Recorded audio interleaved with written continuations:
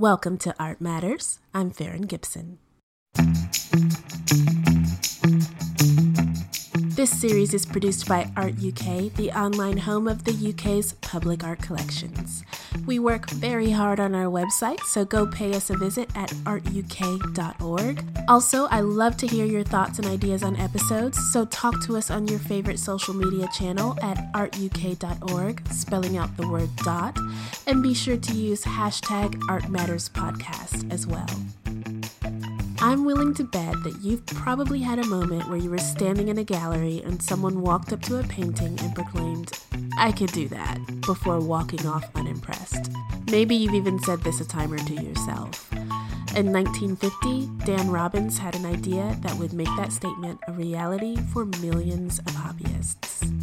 I grew up in suburban Washington, D.C., out in the suburbs of Maryland, and paint by number was kind of like the decorative condition of my childhood neighborhood.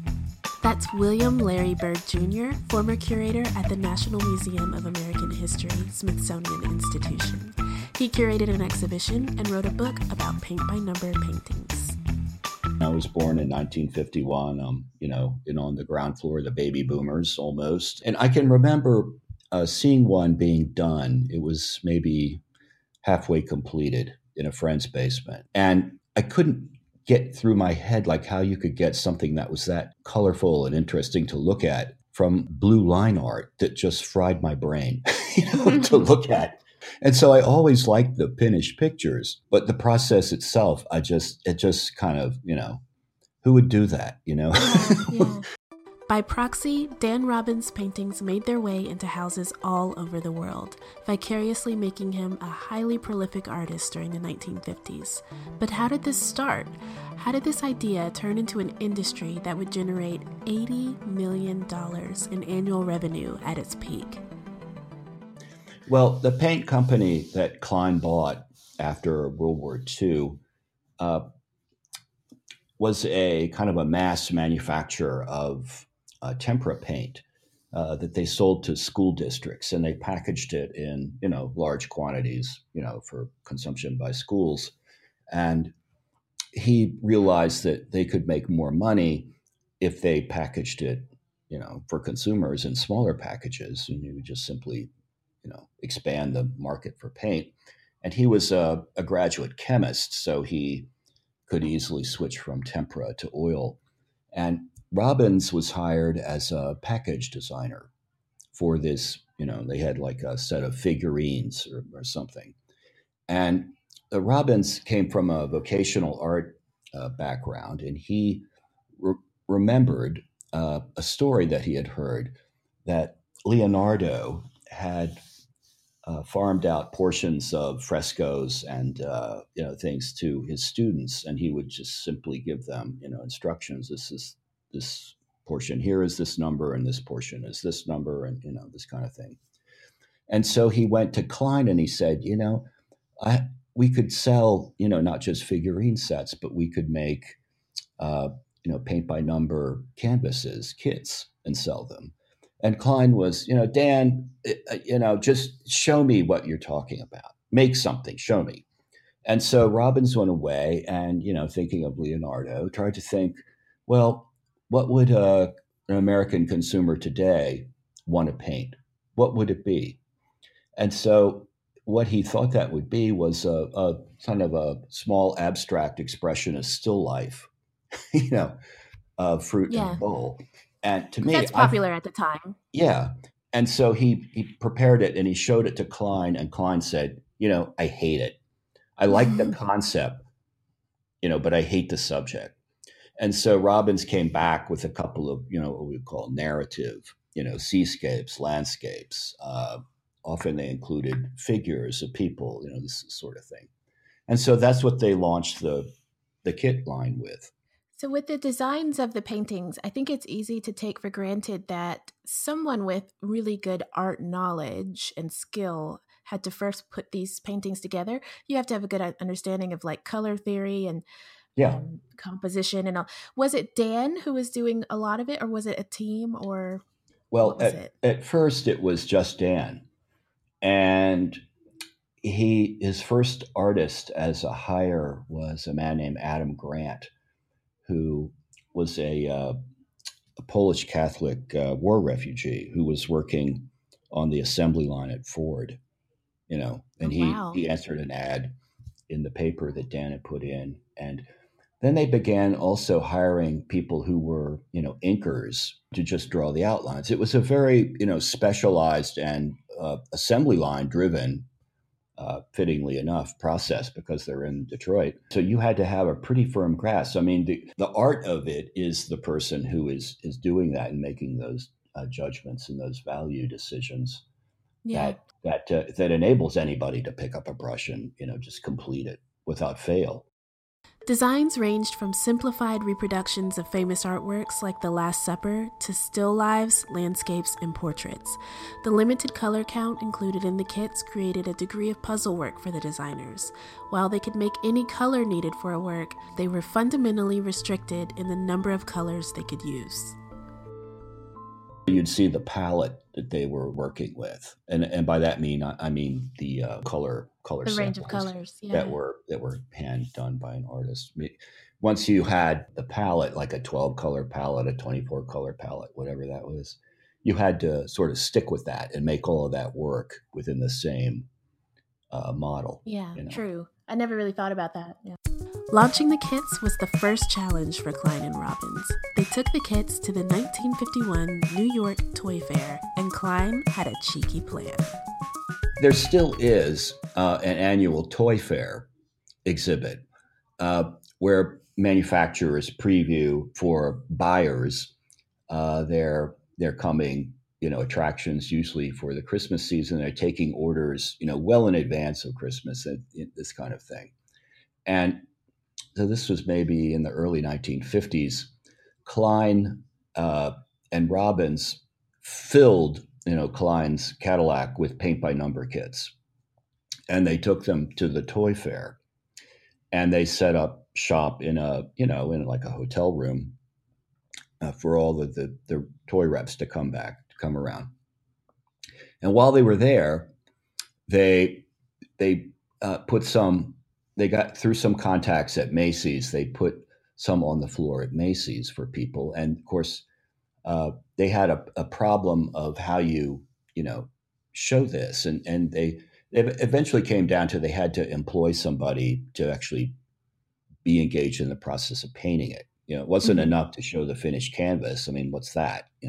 Yeah, true. So they had to show the process. But anyway, long story short, they flew out of the store, and Robbins, who witnessed this, was never quite sure if they had left the shelves by themselves or if Klein had gone with a little walking around money, Yeah, and paid his friends or somebody, to take this away to impress Macy's. But whatever happened, it worked. And so people, began, stocking stores with paint by number. 5 and dime stores, Woolworths, and big department stores across the U.S. began to carry the kits, and the demand grew. As they became more and more popular, and people, started to write in, and anybody who painted one, fell in love with it apparently, but they were heavily dependent upon the company, for more subjects. I heard that people became quite addicted. Yeah, it isn't as if they did. And so they got so busy that they introduced into the line Robbins' original composition, which was called Abstract Number 1. And somebody painted that as a kit, and they submitted it to a San Francisco amateur art contest where it won, I think, second prize. Amazing. And the judges were so mortified that they just refused to talk about it. Wow. And to me, that's really where the story of paint by number as a cultural phenomenon begins. As the business grew, the Palmer Paint Company developed levels to the kits with varying color counts and themes. They developed a tailored, systematic approach that may have been inspired by some of their neighboring businesses in Detroit. The palettes went up to 96 colors, the super Craftmaster size, is 96. It's a palette of 96 colors, and I think they made 4 compositions that were like this. But the business of how they merchandise these, there was a hierarchy. There was the one for Junior, the one for his older sister, the one for Mom, and then the one for Dad. Kind of like the way that General Motors merchandised their cars for every purse and purpose. Though it was a simple and innocent activity, it resonated with a wide audience. Was it a case of the right idea at the right time? To me, that's still a mystery because I mean, and I'm not being critical or prejudicial, but to me, it's kind of like completing a puzzle. Well, I mean, there are larger, reasons too, and historians, like me, always try to pull back and look at everything. You have a lot of people with new homes in suburbia. You have a lot of walls to decorate, you know, and is it really that bad that you put something that you have completed yourself on the wall? I don't think so. For as many people that loved the pastime, there were some that found it silly and criticized the idea of there being more paint-by-number paintings than original artworks in homes. I guess I don't understand what all of the complaint was about. The larger, complaint of what happened to it and how it was kind of disparaged as a pastime for people who had leisure for the first time and who had homes and who had homes to decorate. There was a perception that maybe it was bored housewives that completed the kits, which possibly contributed to some of the critique of its value at the time. Through doing his research, William gained insight into the impact of the art craze. And this is one of the problems I have in putting out a product and like a book about this and an exhibit and writing about it. It's only after you do those things that you really learn about it. We put up a museum website, which is still out there, although it's long past collecting reminiscences about paint by number. But people wrote in these most poignant stories about their parents doing these things, and it's men and women across the board. It's not just housewives. I mean, there are people who happen to be housewives who are doing them, but it was really quite universal, and it was the kind of information that I wish I could have somehow mined and folded back into the project to make it a much richer kind of endeavor. Or people who wrote in about their first experience with paint by number, and they became artists, because of this. I mean, it sort of democratized access to the apparatus of art for people who otherwise would have had no means of realizing it. This wasn't a movement that was contained to the suburbs. Artists were taking notice, and references to the kits began to infiltrate popular culture. There's even an image you can find of a paint-by-number portrait of President Johnson by Richard Hess that was intended for a June 1967 cover of Esquire magazine. Yeah, if you go looking for that, you'll never find it. It actually never appeared on the cover of Esquire magazine. Oh, really? What happened was the art director of Esquire was a man named Sam Antiput, and he commissioned contemporary artists and illustrators to paint a portrait of Lyndon Johnson, President Johnson, who was having trouble finding someone to paint his official presidential portrait. He had already fired somebody, and so he commissioned Dick Hess, who used to work at Palmer Paint Company for Dan Robbins. And so Hess had created this like a spaniel, a Cocker Spaniel in it. And the portrait, the way it's set up, really closely resembles what he did with Lyndon Johnson. And so this issue of Esquire comes out with all of these. They're not all paint by number, of course, but Hess's was going to be in it as an article, an illustrated article. And at the last minute, they pulled the cover image, which was the Dick Hess LBJ. It had to be given away to somebody, I think, who had written an article about Jacqueline Kennedy, who had this arrangement with the editorship that when his article was published, he would get the cover. So they pulled the paint by number Johnson cover. But Okay. it later won all kinds of awards because it was, published in Art Directors Annual and all of these other, things. And it became the most famous, magazine cover that never ran. Warhol also experimented with the technique in his Do It Yourself series. What he did was he went out one day and he found it's like a pencil by number set. In other words, you would color in by colored using colored pencils, these things. Mm-hmm. And he took one of the line art pieces and he would put them under his opaque projector and project the lines onto a canvas. And he would take the flat of his pencil and make the pencil outline of the thing. Uh, Right. Okay. and then he would selectively fill in colors, to make the composition and leaving some blank and some not. And then he would put press type numbers over them at the end. Yes, I noticed that the numbers are on top of his. Yeah. So it's to And really make it clear that yeah. this is a by the numbers series. Yeah. Yeah.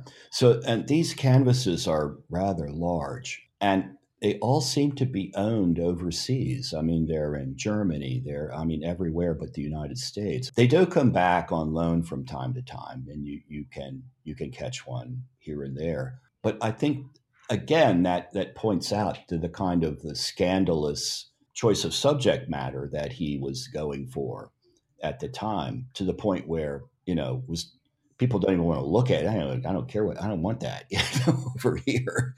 But at the same time that he's doing that, he's experimenting with other kinds of mechanically reproduced images. And the next thing he moves on to pretty quickly are the silk screens of the Campbell soup can.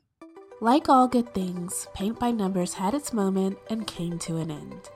Perhaps the growing popularity of television had something to do with its decline. Or maybe it was the inevitable backlash that many pop culture movements face once they become too popular.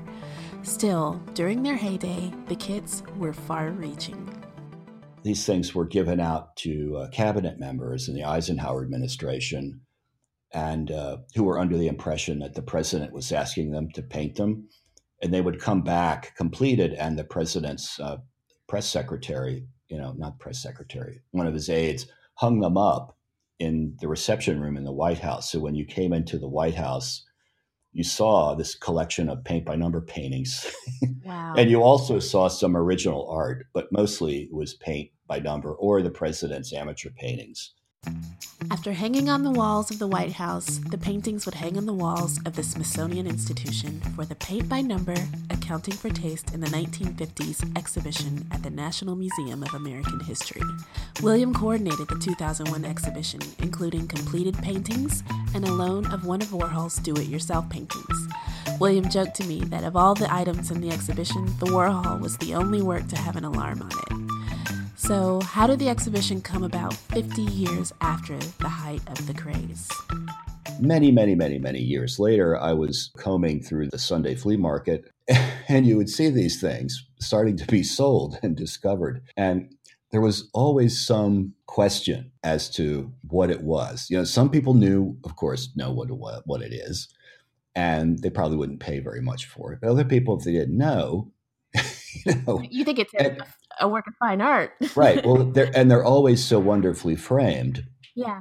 Which when you find them, which attests to the place that it enjoyed in the life of its owner, its previous owner. Yeah. And so I was talking to a friend of mine in the museum one day, and I said, our staff art show is coming up, but I don't paint these things. I'd like to show one. And he said, well, Larry, why don't you make a small exhibit and call it your art?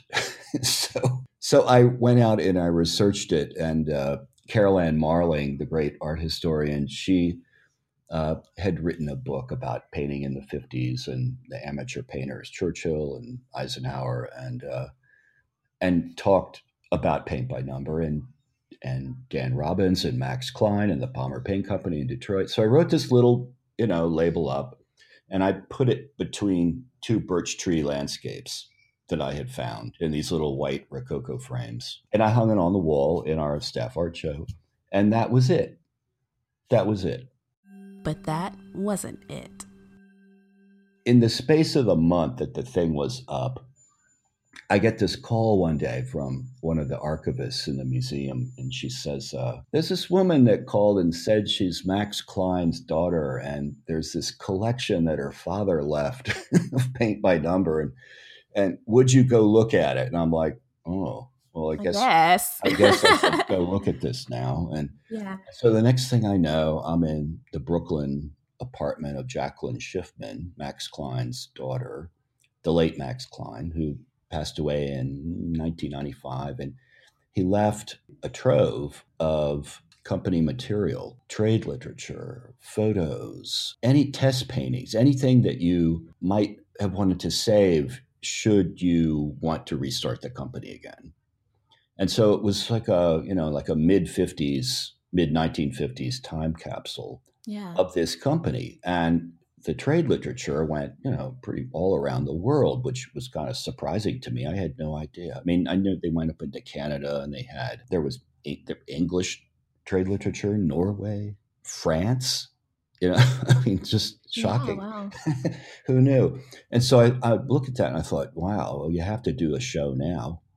You have to do a real show now. It's time to do this. Did she have completed paintings as well, or just the Yes, they had what they called test paintings. I mean, once they put in an incredible amount of care into, making this pretty foolproof, so, and that included taking it all the way out to the consumer end by, testing them. Speaking of testing the kids, I asked if William enjoyed doing one from time to time.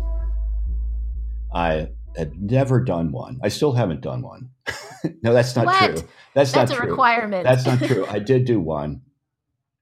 No, the first time that I did one, I was up in a bucket lift, and we made a banner for the exhibit that went up as a piece of blue line art. Mm-hmm. I painted in, like a piece of the sky or the lighthouse or something. Yeah. And then later my publisher put out a couple of, reproduction kinds of kits. And I painted one just to see if I could do it. And the lines were pretty small. I think I could have done it with a pencil.